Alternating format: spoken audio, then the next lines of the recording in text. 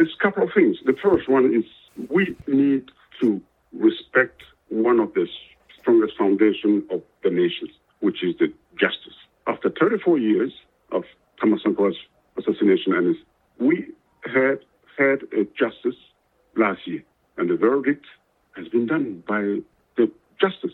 The best way for him would have been to respond to the justice.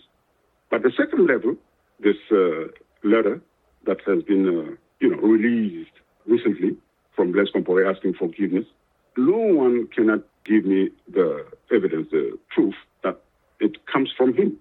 And you can't send your daughter and an Ivorian minister to read and ask for forgiveness. Is it still Ivorian or is Burkina? I don't know what. It's blurry. So that's exactly the first thing I need to say. We not against any reconciliation process or forgiveness or unity of the nation. No. How we do it? That's the point. So, Paul, former President Compaoré was found guilty and then he was sentenced. But we noticed that earlier this year he returned to Burkina Faso. What do you make of the fact that he returned, and how come did they not hold him to serve the sentence? Is there some kind of relationship between him and the military junta there? It shows exactly how things are not honest and true. That's a good evidence. Who had the initiative to send him from Ivory Coast to Burkina? One. Second, the current government in Burkina Faso, military that came in power through military coup, accepted. I don't know where they're trying to go with this approach. Or it means some people or some families are above the law.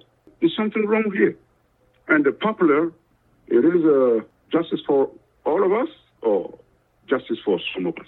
We're not against the forgiveness and the reconciliation, not at all in unity. But let's figure out how we're going to do it in a strong way in order to avoid repeating the same mistake.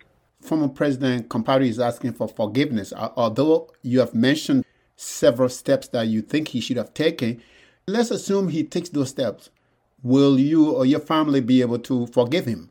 It's a question of different consideration in order to give you a correct answer.